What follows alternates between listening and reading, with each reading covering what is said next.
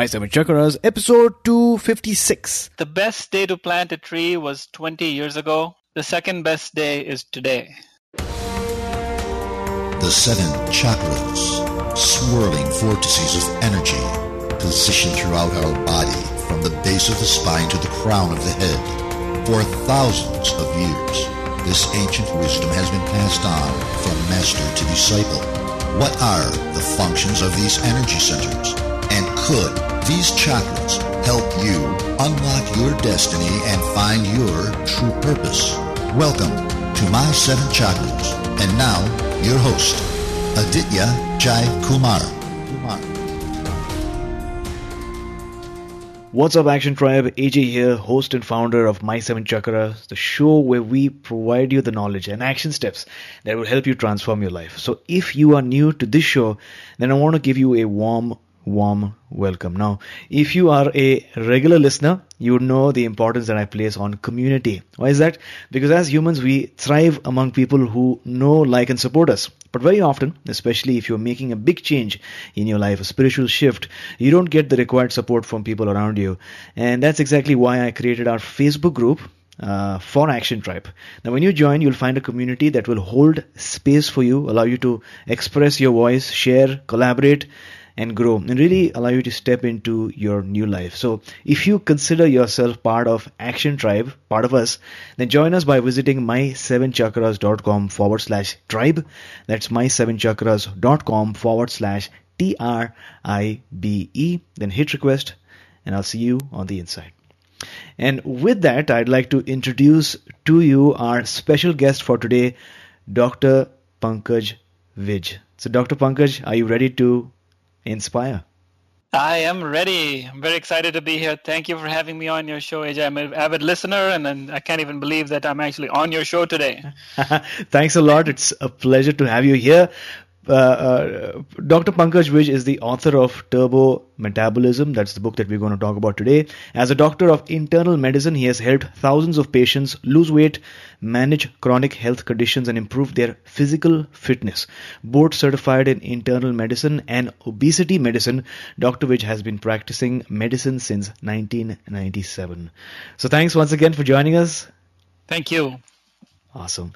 So like we always do in each and every episode, I'd like to ask you, what is your favorite inspirational quote and how do you apply it in your life? It changes from day to day, but one that I've been pondering this week is the best day to plant a tree was 20 years ago. The second best day is today. Mm-hmm. So if of course, if you planted an apple tree 20 years ago, you'd be eating apples. But if you didn't, then the second best time to do it is just the moment you realize that truth. And the way that I apply that is that I am making a conscious effort to start each day, think of each day as a gift, as a new beginning, and do my best each day so that we can make tomorrow a little bit better. And if I'm not around for that better tomorrow, it'll be our children and grandchildren and the people that inherit the planet from us. Wonderful. Thanks a lot for sharing that quote. It's one of my favorites as well. Action Tribe, no matter what goals or plans you've made, maybe it was 2 years back or 5 years back, and for some reason or the other, you didn't follow through or something happened to you, remember that it's not your fault. For some reason or the other, things did not happen and you're here, and the very fact that you're here, it means that you have survived. Now's the time to plant that seed so that you can start your brand new tomorrow. And you know that, what the cool thing about that, AJ, is that the score will never be worse than 1-0, right? If you screwed up yesterday, yes. Okay, so it's 1-0, you're losing, but now we clear the chessboard again and we start all over again. It's a new game every day. Absolutely. It's a new game every day. And with that, let's begin. Pankaj, you are a doctor of internal medicine, right? So what does that involve? Internal medicine, I think, is the most fascinating branch of medicine. And, the philosophers and the thinkers and the poets and the analytical people and the detectives go into internal medicine and stay in internal medicine because we're the ones that, use our heads to make a diagnosis and In order to make that right diagnosis, you need to have knowledge of the whole body and treat the person as a whole person. Rather than relying on tests and procedures, we actually use our head to arrive at least a working diagnosis, and then we can get the specialist to help us out to confirm what we already thought to be the case. And as a result, I have the privilege of meeting with people that will tell me the deepest, darkest secrets of theirs that they don't share with anyone, and I get to form relationships over many, many years and decades. And I'm so grateful for the work that I have chosen to do. Well, truly, I mean, out of all the relationships that are there, I think a patient and doctor relationship is one of the most sacred, right? And the fact that doctors spend so many years to get to where they are, it takes a lot of time as well as, I'm sure, energy and challenges. So what made you want to become a doctor? Did you always want to be one? Well, I had an uncle who was a doctor, and my brother and I thought that he was really cool. But as a kid, you fantasize about things more from just the physical appearance of things. Oh, he gets to wear a white coat, and everybody says, "Oh, Dr. Saab is here." Saab is a respectable way of addressing someone back home in India. And that's all we knew. And it's like, okay, he gets to go in, he makes people better, and they smile, and everybody loves him in the little town that we lived in. And that was the understanding as a kid, where I had some intention. But as I got to learn more, I have realized that there's really so much more to really knowing someone at such an intimate level and having that relationship with them, which, again, they might tell you things that they don't feel comfortable telling anybody else, and you really become, I would say, more than friends, more than family. It's it's a relationship of intimate connection and the highest level of love and compassion. Oh, absolutely. And, if I'd like to say thanks to your uncle that, we are able to speak about your book today and the fact that you've made such an impact on people around you. So firstly, thanks to your uncle, and it also speaks volumes to the influence that an adult can have, right, on a child's life or sibling's life, because obviously at some level you were inspired by him, you wanted to emulate him, and then, of course, that took you on your journey. But my question right now is, what is metabolic syndrome? So metabolic syndrome, well, we could take a step behind that and say, what is metabolism, right? Yeah. Metabolism is essentially energy transactions in the body. And for your listeners who are into more of the mind-body connection, we could say that metabolism is a movement of life energy or prana through the body, right? It is these transactions that take food, which is fuel, but that food has not just energy, but also information. So we take in energy and information from the environment, from the universe, and we convert that into life force that gives our body all the things that it needs for us to be able to do all the great things that we are able to do. Right. And so if that's metabolism, then metabolic syndrome, it would be when metabolism is impaired. Right? So that energy flow is impaired in some way. And on a very physical level, we would diagnose someone as likely to be having metabolic syndrome if they have a big belly, right? If they have an increase in what we call waist circumference, or we look at something called waist-hip ratio. If their blood pressure is higher than a certain threshold, if their cholesterol numbers are higher than a certain threshold, if their blood glucose, fasting blood sugar level is higher than a certain threshold. So we can do all these tests to confirm it, but essentially you could look at someone, and if they look like they have a belly sticking out, where if you ask them to stand straight in the shower, with their toes and their head touching the wall, and if they look down and they're not able to, see the contour of their feet very clearly because they have a belly sticking out, then it's very likely that all those blood test numbers are going to confirm. Again, being the internal medicine guy, you can confirm the diagnosis, but you already know what it is. 90% of the diagnosis is already made just by looking at them. Got it. So I love the fact that you are looking at a wide variety of factors, right? So you're looking at the tests and experiments, of course, but you're also looking at you're looking back on your experience and your intuition, right? So you're drawing from both sides of the spectrum. Now, what are some of the myths or maybe misconceptions, if there are any, associated with metabolic syndrome? Well, there are a lot of misconceptions about it, and that was the reason why I chose turbo metabolism for my book, because in working with people with high blood pressure and diabetes and that are overweight, obese, having heart problems. And everybody wants to lose weight, and Yes. everybody thinks that there's something wrong with their metabolism. And to a large extent, that's a myth. The myth is that only about 1% of people are actually born with some sort of defect in their metabolism. The other 99% have impaired metabolism because of environmental factors, because of decisions that they are knowingly or unknowingly making.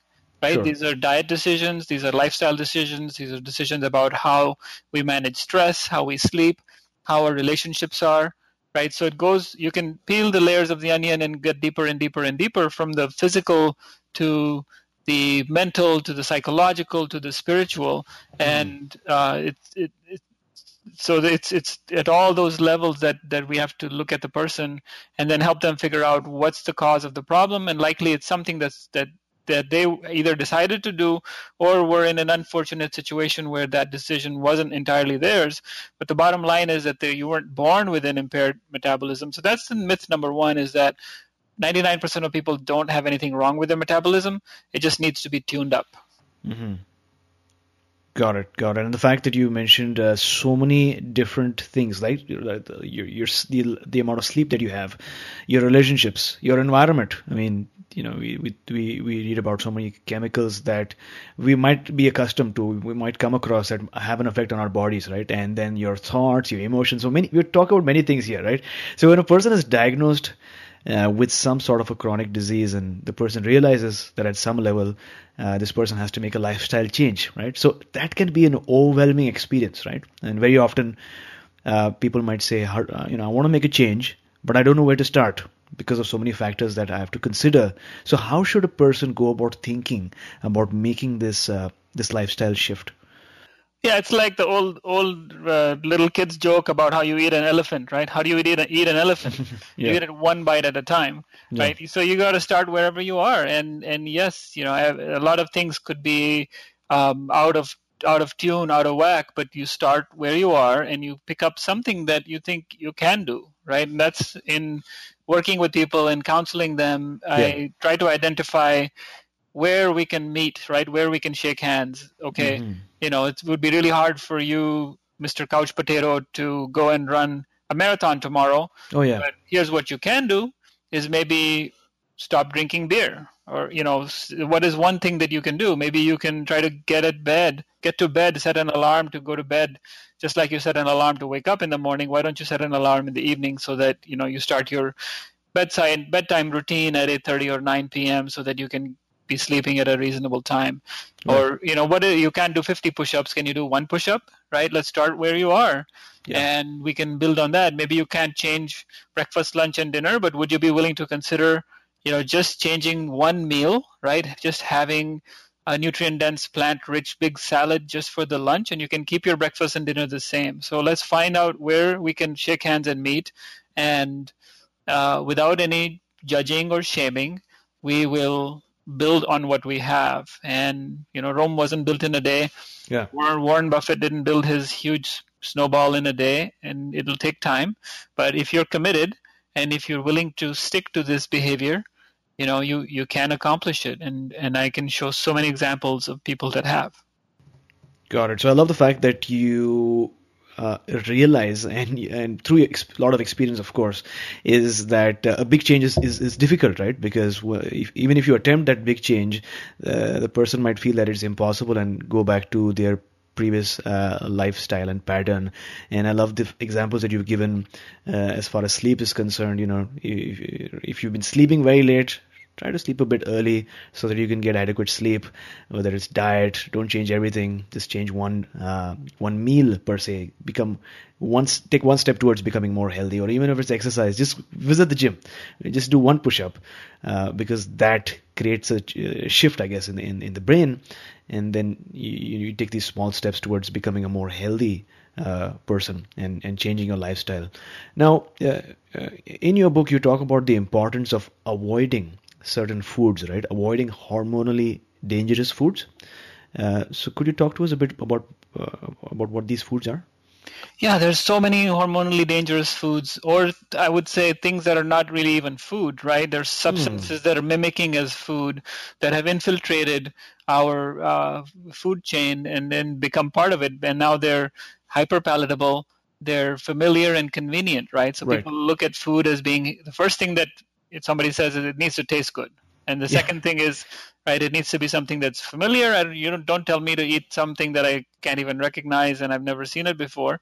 And if it's conveniently available, then I'll do it. If it has to, take me 3 hours to make dinner, then forget about it.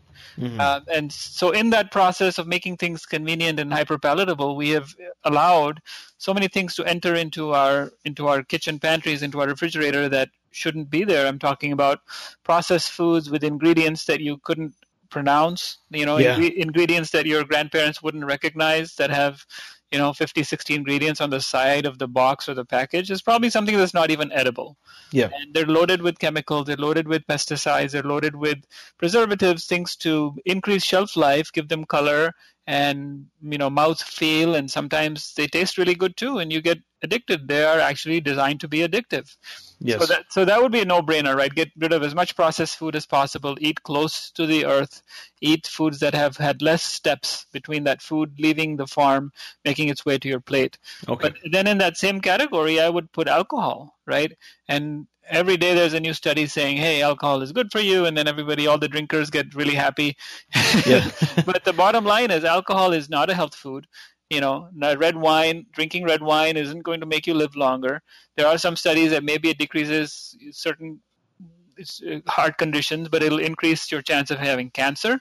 Even having one glass of white wine in a woman will significantly increase the risk of breast cancer, for example. And there's Didn't know that. so many accidents. There's so much violence. Everybody. There's so much hue and cry right now about gun violence in the United States, and alcohol is implicated. That's the first thing that the cops want to find out. If there's something happened, hey, was there alcohol? Was there a firearm?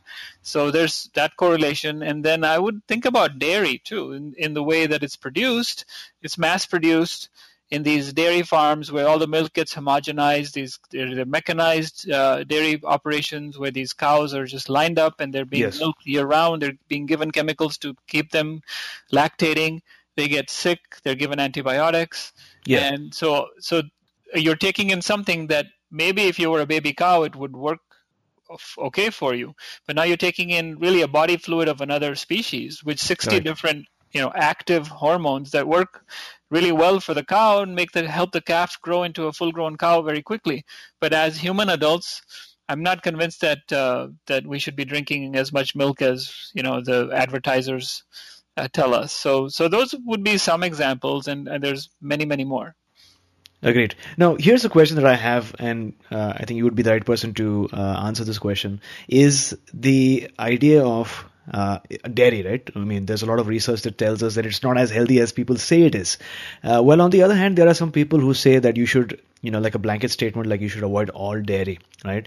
And, coming from India, you would agree that cow is, an animal that's highly respected, and everything revolves around the cow, right? Dairy products and milk, and even Krishna, the Indian god, was all about milk. So, is it just some type of dairy is bad, or are humans not designed to consume dairy overall?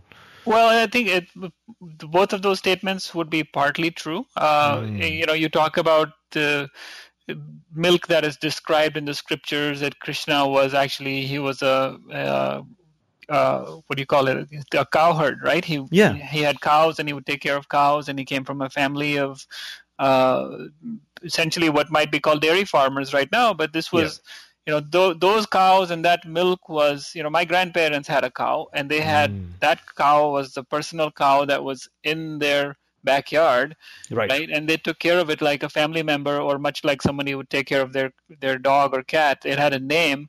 They would feed it. They would talk to it, and that milk would, so you're knowing what's going in to that animal to produce the milk that it was producing. Correct. And right now, again, we don't know. It's homogenized from maybe 10,000 cows' milk. It's all mixed together along with the pus and everything else, body fluids that are getting in there. And the emotions, I guess, right? And the karma, that's absolutely. And Yeah. more so, you're taking away something that's meant for its baby, right? This is baby formula for the cow's kid. And instead you're saying, hey, I'm a grown-up adult and I'm going to drink your baby formula, and your baby can stay right there, and you can look at your baby crying for food, but we're going to take away all his food. And then there are a significant number of people that actually have some sort of low-grade inflammatory response to dairy in general, even if it's organic and all that stuff. So I think in general, if someone is sort of struggling with their weight or chronic diseases, it would be a good idea to try giving up dairy. And in my whole book, I'm very open-minded. This is about open-minded experimentation. Yes. We have to figure out what works for each and every individual person. But in my practice, I've got literally hundreds of examples of people that had dandruff or skin rashes, eczema, allergies, asthma, abdominal pain, irritable bowel, constipation alternating with diarrhea, stomach cramps, bloating, gas, and much of this just went away once they gave up dairy. Not to mention that if you're giving up dairy, you're giving up one other food that is in a lot of unhealthy things that are masked as food. That is cheese, right? We've got cheese in the pizza crust. We've got extra cheese in our sandwiches. We're putting cheese everywhere, and that's actually talks to the reward receptors in the brain, just like heroin. And so by cutting out dairy, you would cut out a lot of the cheese and butter and saturated fat and so on. So that would make a difference. Ice cream is a big one that many people, have a weakness for. So if you just say, okay, I'm going without dairy, then you might be able to cut out on a lot of these foods and see how you feel, right? Check it out, see how you feel, do it for 6 to 8 weeks. If you like it, you can continue. If you don't like it, I'll give you your money back. So I love the fact that you speak about familiarity and taste, right? Because these are the two things that I guess as humans we're looking for. We're looking for foods that will allow us to survive, and avoiding foods that are potentially poisonous. So we're looking for foods that are familiar and foods that are tasty. And under this bucket we have foods such as with sugar, with unhealthy fats and animal protein. And you've written in your book that excess of those is not good for our body. So could you elaborate on why exactly they're not good for the body? Yeah, as much as we can eliminate these, we are better off. Animals, when you're eating animals, essentially the higher up in the food chain that you're eating, the higher there's bioconcentration of all these toxins that we talked about earlier. So, if I'm eating a cow, for example, I'm much more likely to be picking up environmental toxins that were in the soil, whether it's heavy metals or arsenic or the pesticides such as Monsanto's Roundup, glyphosate that was sprayed on the fields, which in the United States, these commercial agriculture feed operations, CAFOs, use corn and soy. Why? Because corn and soy are cheap, and because they're subsidized by the government. But that is not even the native food of the animal. And 90% of this corn and soy is genetically modified so that it can be sprayed with these pesticides at much higher concentration that you would have been otherwise able to do. And now these animals are eating that food, so guess what's happening? You get where all that chemicals is being concentrated in the flesh of the animal, which we then consume.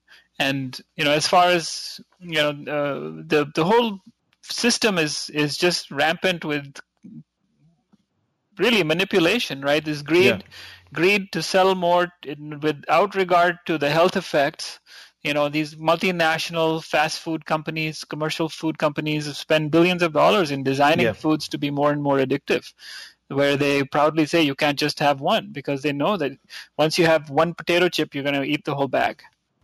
Right. That's so true. And the fact that you have so many advertisements that are designed to make you rush to the nearest grocery store and inquire about the new flavor that they've come out with. All of it, I guess, is designed to make you addicted to the food. Absolutely. Yeah. So you talk about familiar, right? So one way of being familiar with something would be that you heard it from, Celebrity. your great grandmother and your grandmother and your mom and your dad and your brother and your sister. But the other Yeah. way to have something familiar is to put it in the ad on television, right? So, the sales and marketing people know that you have to hear a message 7 times before it sinks in. So we'll show you that ad of, some famous person, after a football game or a basketball game, they're eating this particular kind of cheeseburger, or Right. they're drinking this particular beverage. And if you see that over and over enough time, and if someone that you admire, right, now you're familiar with that product, and the moment you see it in the store, then boom, you say, oh yeah, this is what, my favorite Steph Curry was drinking this Gatorade, so this must be really good, or Shaquille O'Neal, or whoever it is that you admire, and they look for those people that people emulate, right? Correct. And that's Very how true. these athletes get so many endorsements. Oh, absolutely. I mean, I just heard about this ad that they used to run. I think this was maybe 20 years back. Winston tastes good, just like a cigarette should, and I guess it was ingrained in the subconscious mind of everyone. And Oh, there's some really interesting ads actually saying, 90% of doctors prefer, yes, such and such cigarette, and Lucky Strikes, because Lucky Strikes feel so good after a long day of work. It's soothing for the throat.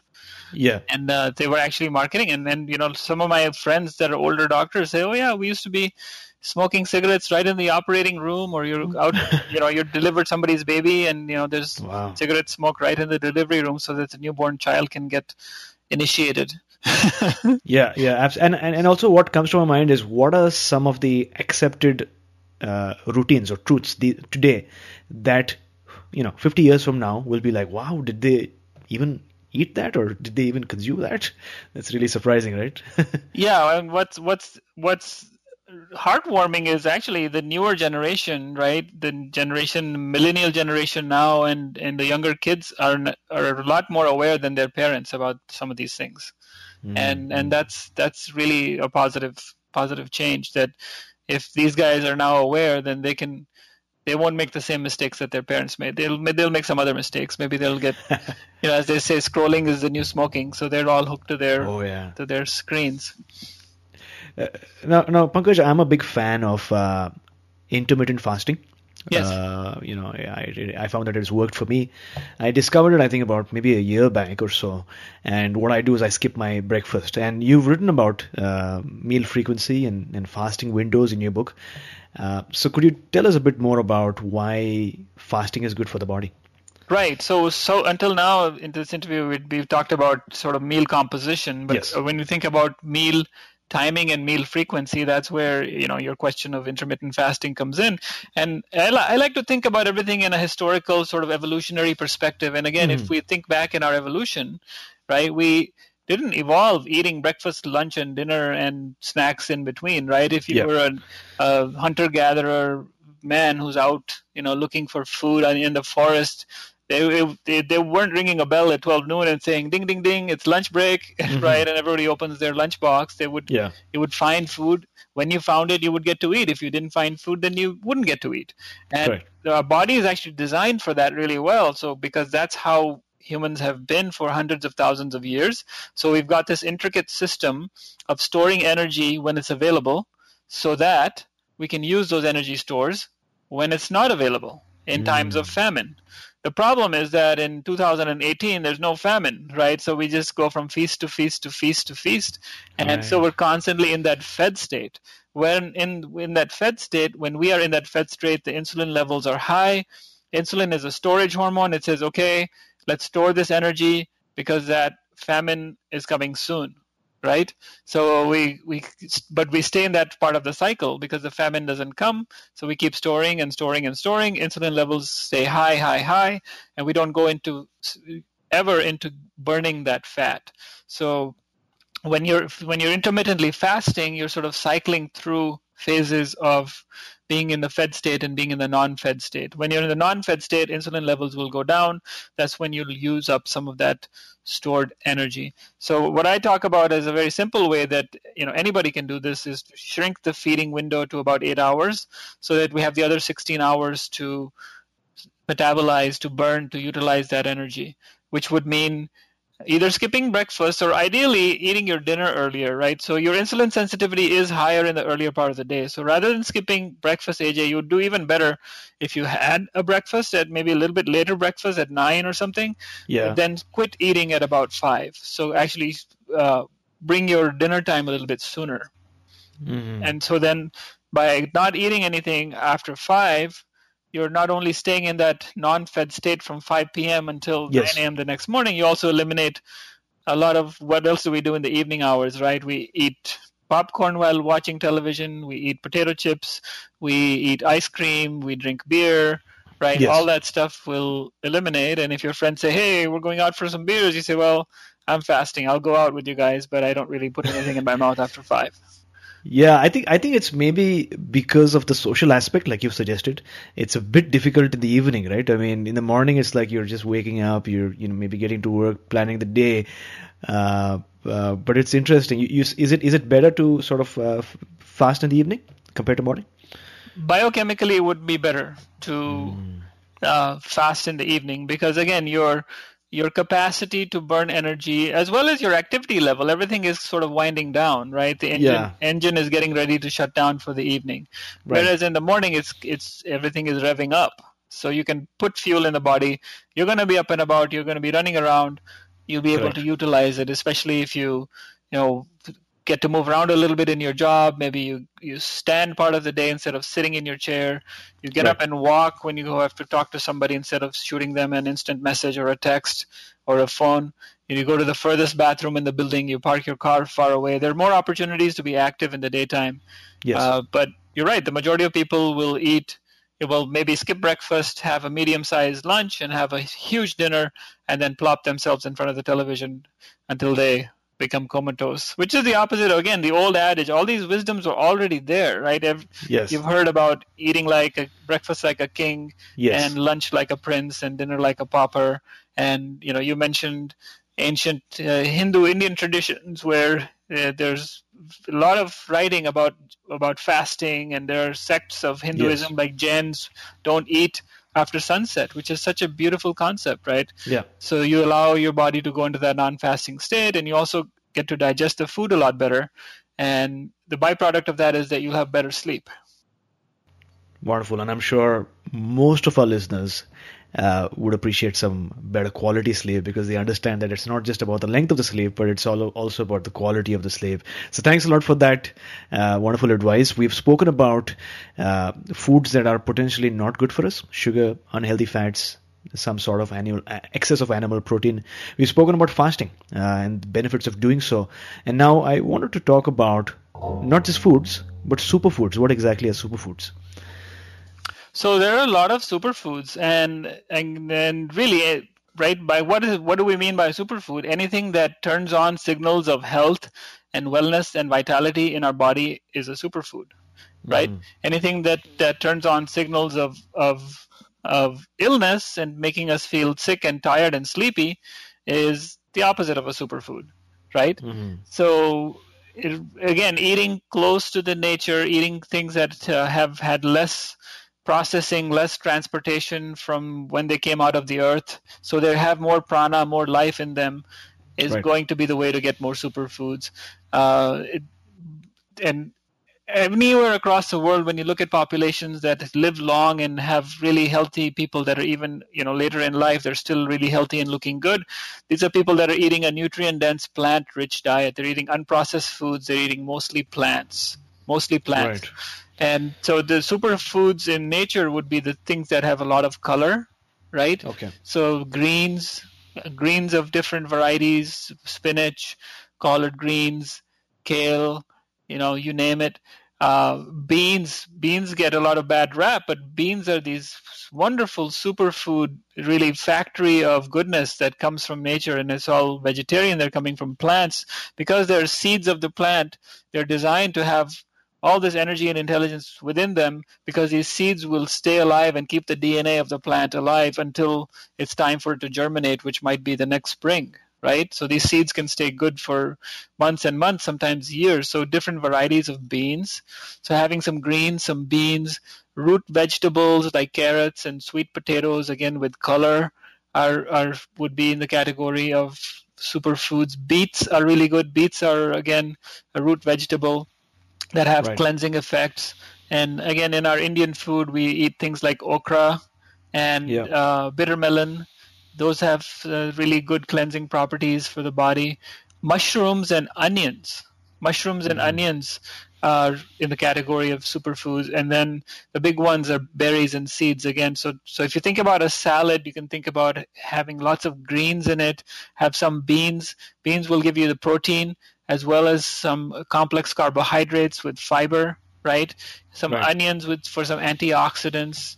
Mushrooms have some protein, some antioxidants, and fiber, which will go undigested and it will form food for the gut bacteria. And you put some berries on top, that'll give it some beautiful color, a little bit of sweetness, a little bit of tartness, and you can top it off with some sunflower seeds or pumpkin seeds. And I try to have that kind of lunch every day, and something like that. Since I switched to doing that, I find that I'm so much more energetic in the second half of the day when I'm working, and don't feel like I'm sluggish and I need to be chugging down cups of coffee and tea just to stay awake. Right. And you don't get bloated too. Oh, absolutely. And as we speak right now, it's 2:42 p.m. In Vancouver. And the fact that we're speaking about foods is making me hungry because I got to break my fast, right?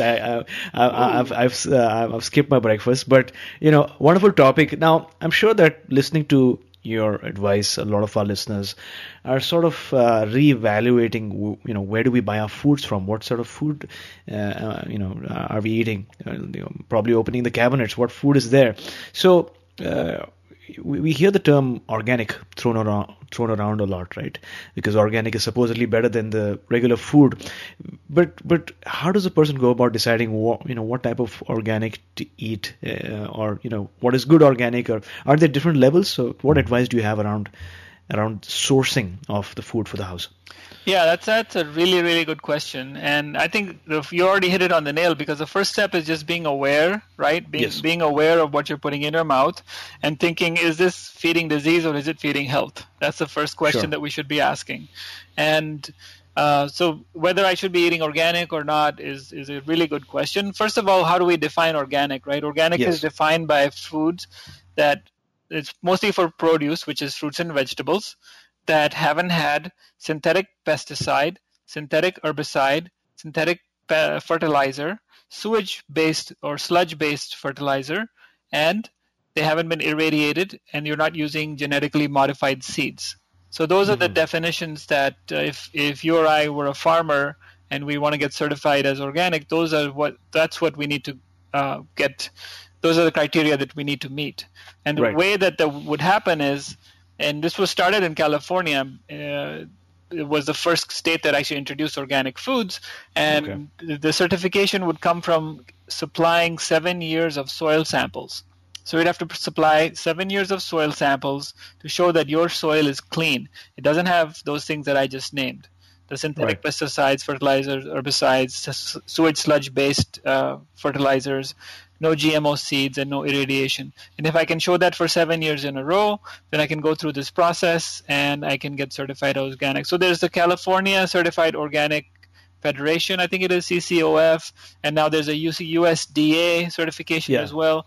I'm sure you guys in Canada have your own certification system, which I would trust for the most part. If something is labeled as organic, I would be willing to trust that if it's coming from the US or Canada. Not so sure if it's coming from China or some other place. But do you have to go to Whole Foods and spend your whole paycheck there? No. Do you guys have Whole Foods in Vancouver?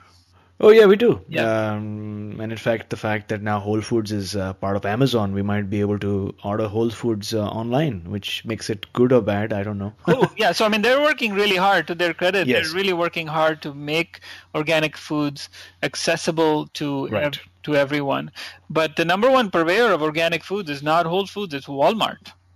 Because the people that shop at Walmart, which would be, not the same demographic that shops at Whole Foods, is becoming aware and they're asking for organic foods. But even so, you don't have to go and buy everything organic. You can look at something called the Dirty Dozen, right? Okay. And I mentioned that in the book. So the Dirty Dozen are the top culprits as are being most contaminated with these pesticides and herbicides. And things like apples seem to be on the top of that list every year. They put that list out every year. So things like apples, strawberries, blueberries, all the greens, collard greens, spinach, cucumber, celery, peaches, pears, plums are some of the examples of the things that would be in the dirty dozen. They happen to be my favorite things to eat, and they are all in the dirty dozen. So those we should try to buy organic when we can. On the other end of the spectrum, they have what we call the Clean 15, and all this is in the book, so you don't need to be writing this down. But the Clean 15 are things like bananas, avocado, pineapple, I think papaya is in there, onion, broccoli. Those are relatively clean, so you don't need to waste your money on buying those organics. If you can just get the dirty dozen organic and get away from processed food and junk food and eat more plant-based food, stay away from meat, dairy, and eggs as much as you can, I think you're going to be okay. Wonderful. Thanks a lot for that splendid advice. Now, in your book, you also mentioned that the food that we eat is much more than calories or fats or carbs and proteins, and sort of, I guess, suggested that they play other roles than just nutrition. Is that correct? It is. So, it's a lot more than just the energy part of it or the things that we can physically measure, right? We're taking in energy, but we're also taking in intelligence from the environment. And again, depending on how that food was prepared, it is going to affect us differently. And you think about eating an animal and immediately you can visualize, that animal would not have been happily sort of galloping over to the slaughterhouse. So there was that karmic load that you're taking in when you're ingesting an animal. But it's the energy and intelligence that we're taking in. And again, we have humans and plants, or let's say animals, of which humans are one, and plants have lived in this synergistic relationship for hundreds of thousands of years. And we are designed to eat more plants, and the plants want to be eaten so that we ingest, for example, an animal eats an apple or a mango, and it goes on its merry way, and it goes and poops somewhere 50 miles away from the original place, and the mango is very happy because now the mango tree gets to spread its seed 50 miles away, and that's how that species stays alive and gets to survive. So it's this mutually, what we call symbiotic relationships that have existed in nature, and when we try to go and alter those relationships, we do that at our own peril. Got it. So thanks a lot for sharing. It's all about, I guess, going back to our roots as human beings and understanding who we really are. I mean, are we the farmers that we, say we are right now, or are we essentially hunters and gatherers, or did we spend a majority of our existence as human beings as hunters and gatherers, like you said, 100,000 years approximately, and then we became farmers, and then we got this predictable supply of food in terms of breakfast, lunch and dinner. But let's talk about a topic that people usually associate with unhygienic conditions: bacteria. You've written that the typical human has a lot of bacteria in it, and the typical human has far more bacteria cells than human cells in the body, and 10 times as much bacteria as there are human DNA. And what's more is that there is good bacteria and there is bad bacteria. So what exactly is good bacteria? Yeah, it's so fascinating, AJ, that we have a whole ecosystem within us, right? And it's 10 times more. So if you say you're AJ, are you really AJ, or are you, you're outnumbered by the bacteria within you? Right. And really they're the ones who are deciding what you do, because they live in this intricate relationship where they're firing back signals and messages back to your biochemistry, and their DNA is interacting with your DNA, and that's the net result of how you behave, and what happens to you is then the result of what this whole ecosystem is doing, much like the planet Earth, right? What happens on planet Earth is really what's going to be happening because of its inhabitants. And we're just now starting to unravel this mystery, just like the Human Genome Project, which came about 10 years ago, where we were able to identify which gene codes for what. There's something going on called the Human Microbiome Project, where we are actually just at the cusp of starting to understand what is the function of these trillions and trillions of bacteria of many different species that live within us. And connections are being made with autoimmune diseases, right? Again, and when we eat foods that alter that gut-blood barrier, so we have a single cell layered barrier that separates the dirty side from the clean side inside our gut. And if that barrier gets destroyed, then those things that shouldn't get inside our bloodstream are getting inside our bloodstream and activating the immune system and causing the immune system to then go haywire. And guess who's guarding that barrier? It's these bacteria. So I would say that the majority of those bacteria, over 90%, are actually our friends, just much like the earthworms in the soil. Right? These are friendly bacteria that each have a function, whether it's helping guard that single cell barrier within the intestines, or whether it's modulating your immune response, or whether it's helping you metabolize things that you have ingested and basically detoxify the poisons that you're ingesting, whether it's getting rid of cholesterol so it doesn't get accumulated in your blood vessels and cause a heart attack, whether it's manufacturing vitamins. Like the B vitamins are actually made in the gut. So if you give somebody a long course of broad spectrum antibiotics and you wipe out these friendly bacteria, they're going to end up with vitamin deficiencies. They're going to end up with a terrible infection, which is actually a big problem in hospitals, called C. diff, Clostridium difficile. It's a bad bacteria. It's a bad guy. And so when you just carpet bomb, right, the whole city, then you killed everything. But 99% of the inhabitants of that city were good guys, and you just killed off everything. So now there's a lot bigger proportion of bad guys that can now kind of take charge, and that can have really untoward consequences. And there's a lot of parallels between soil health and gut health, right? Yes. And so what we do to the soil outside when we're dumping chemicals, synthetic chemicals, pesticides, herbicides, that kill the bacteria, that kill the living things within them, and then we ingest those foods, we're having that same effect inside. And we can do another whole show on this, but I'm trying not to go on and on because I know we're short on time. Oh, absolutely. I mean, it's all about, finding out who we truly are, right? Or who we are truly hosting. That's so true. These bacteria. So, Pankaj, based on what you've shared, and thanks a lot for sharing so much today, what is that one action step you'd like to recommend for someone listening to this episode right now? One action step would be to look at your meals and choose one meal out of the day that you're going to really eat for health. Right? You might not be eating any of your meals for health right now, but choose one meal and make it a significant change where you're actually eating for health. And then you can eat for whatever other reasons you're eating, familiarity, taste, social reasons for all the other meals. But start with one and see how that feels. To read the entire show notes for today's episode, including the inspirational quote, the book recommendation, and certain nuggets of wisdom that you might not have been able to capture right away, probably because you're driving, visit my7chakras.com/256. That's the name of the episode. www.my7chakras.com/256.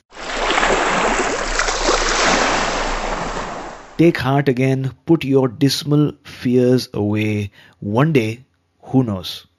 Now, this is a quote by, I believe he was a poet or a philosopher, Virgil. Action Tribe, fear is something that we all experience at one point or another. It has the effect of making you focus on things that don't serve you. It makes you worry about things that might not even happen. And fear really paralyzes you. So for a moment, as this quote states, take heart again. Feel grateful for how far you've come and know that you have it in you to overcome this difficulty. Because like Virgil wrote over 2,000 years back, one day, who knows, things are going to get much better for you. So Pankaj, take us back to a time when you encountered or came across a major life challenge. What was that situation like and how did you get out of it? A major life challenge, probably getting through first year of medical school was one of the most challenging things that I've done in my life. And, it was so much information, so much to learn. I never thought I would get through it. Being a good student all that time, and now I'm in this classroom full of people that all seem to be smarter than myself. That was a really challenging time. And the way I got through it was just, staying focused and chipping away and taking one step at a time. And before I knew it, I was able to master the information and learn the things that I needed to learn. And I started doing very well in school and got through. And the rest of medical school then was much easier after that first year. Got it. So, in just one sentence, what is that one major life lesson that you'd like to share with Action Tribe based on your story? It would be looking back. The life lesson that I think I've learned now is what a wonderful life I've had. I just wish I knew it sooner. Right? When we're stuck in a problem, we feel like, oh my God, life is so bad and this is horrible and I'm never going to get through it and I'm worthless. But you look back and you say, okay, well, that was just one page out of one chapter of this book of 100 chapters. And it's been so wonderful. And so I was so hard on myself, but now I know I've had such a wonderful life and I wish I knew it sooner so I'd be happier. Well, thanks a lot for sharing. And actually, your story is very, I guess, relevant to many of our listeners because of the nature of the show. Our community is called Action Tribe. Many people are in the phase of making a big shift in their life, whether it's acquiring some new education, some degree, or some certification, or getting rid of a habit, or acquiring a good habit. So big changes are usually extremely hard, and the fact that you've suggested that the first phase is usually hard, but it gets easier along the way if you stay focused and you take one step at a time. I think that's really powerful. Even in my case, when I did my MBA, the first year was really challenging because, like you mentioned, a lot of information, and you're potentially surrounded by people who are smarter than you, who got more experience than you. But Action Tribe, there is one thing that others might not have, and that is resilience. And if you have that resilience and if you have that vision for yourself about where you want to go, then you can survive no matter what storm comes in front of you. So thanks a lot for sharing that, Pankaj. Thank you. Yeah, just, my message would be don't stop, right? If you're deciding to walk into a lake of cold water, it's going to feel cold. Just keep marching forward. You can chant whatever mantra you want to chant, but by all means, keep marching forward. Don't stop.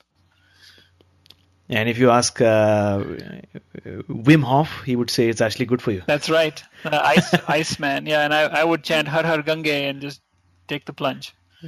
Absolutely. So Action Tribe, are you enjoying today's session so far? Remember that you can always re-listen to the episode later on if you find that some parts were sort of difficult to understand or comprehend, or if you want to write notes. Our podcast episodes are not about telling you that your challenges or difficulties are over. Far from that, I'm here to let you know that you are not alone in this journey and that you have the capacity to face your fears, overcome failure, and lead a life of happiness. It is possible. So for a few seconds, ask yourself, what is your mission here on earth? What makes you most happy? And what are the tasks or that one task that make you feel really connected every time you do it? So spend some time to think about what your purpose is in this lifetime. You don't have to receive the perfect answer, but the very fact that you are asking this question will create a vibration in the fabric of time and space, and the universe will work on providing you the answer. You just have to ask. And just like James Allen once said, to begin to think with purpose is to enter the ranks of those strong ones who only recognize failure as one of the pathways to attainment. And with that, we've arrived at the last round for today, which is called the Wisdom Round.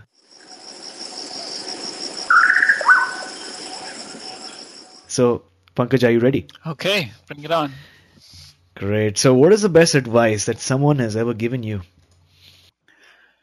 The purpose of life is to find your gift, and the meaning of life is to give it away. So find your gift, not for the purpose of, acquiring more wealth and money and fame, but find what you're really good at so that you can give it back and share it. So name one personal habit that keeps you going. I like to go to the gym every day, and that really keeps me going. I feel inspired by looking at people that are also trying to stay healthy and sweating and being very active. So getting outdoors, being active is what keeps me going, whether it's an evening walk or going for a hike or going to the gym every day. Got it. So, do you have a morning routine? What do you do during the first 2 hours of the day? I try to get up in enough time so that I'm not rushing to get to work. That doesn't always happen, but when I do manage to get up in time, I really cherish that morning routine of spending 15 or 20 minutes in silence and just really being mindful of everything that I'm doing, whether it's brushing my teeth or eating my breakfast, spend some time outside in the backyard, listening to the sounds of the birds and looking at the leaves of the trees shaking in the breeze. And just sets the tone for the rest of the day. So name one book that you'd like to recommend for our listeners. Most recently, I read Search Inside Yourself by Shade Meng Tan, and he's one of my favorite people here. He's from the Bay Area. He's a Google guy, and that right now is a really cool book that I'm reading. One of the classics that I've enjoyed is I Am That by Sri Nisargadatta Maharaj, and I think a lot of your other interviewees have talked about Siddhartha by Hermann Hesse and so on, and those are sort of wonderful classics. Well, thanks a lot for sharing, Action Tribe. I know how much you love the books that are shared on the show, and I know that many of you get these books as soon as you hear them shared, and that's why Audible.com is offering Action Tribe one free audiobook download with a free 30-day trial so that you can get to check out their service. And in case you didn't know, Audible has over 180,000 titles to choose from. Many titles, including bestsellers like The Chakra System by Anadia Judith, Autobiography of a Yogi by Paramahansa Yogananda, and A New Earth by Eckhart Tolle. To download your free audiobook, go to my7chakras.com/free book. Once again, that's my7chakras.com/free book to start listening to your new book. As opposed to regularly reading a book, you can start listening to a book. So, Pankaj, thank you so much for joining me today. It was a pleasure to chat with you and learn from you and find out so much about the world around us.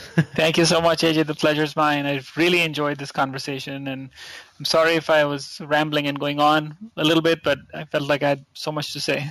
Thank you. Oh, absolutely. It was super, super useful, and I'm sure many of our listeners are actually taking some steps towards their new life. Before you go, tell us one thing that you're grateful for, and tell us the best way we can find you online. Well, I'm grateful for this opportunity to be able to talk to so many people. I never thought that I would have this platform, this chance that this book has given me. I'm grateful for this beautiful day today. I'm grateful for the chance to talk to you, AJ, and be on your show. And thank you. You can find me at drvij.com, DOCTORVIJ. That's VIJ, not VIG. drvij.com. And I'd like to put cool videos and links to things that I'm reading and pondering. And you can find information about my book, Turbo Metabolism, 8 Weeks to a New You, there as well. So there you go, Action Tribe. If you want to make a change in your life, no matter where you are in the health spectrum, if you want to change your diet, the way you think, if you want to be more aware of the different types of food, like we're learning today, superfoods and the importance of bacteria in your body, and you must consider grabbing this book, Turbo Metabolism, which is available. It's available on Amazon, right? Amazon, Barnes & Noble, and local bookstores Absolutely. as well. Yes. Yes, so make sure you get it. And to learn more about Dr. Vij, go to drvij.com. So, Pankaj, thank you so much for coming on our show, talking to us about turbo metabolism and good bacteria, and taking us one step closer to a human revolution. Thank you, AJ. It's been a pleasure. Cheers. You were listening to My 7 Chakras. Go to mysevenchakras.com. Download your free gift, get inspired, and take action. Transform your life today.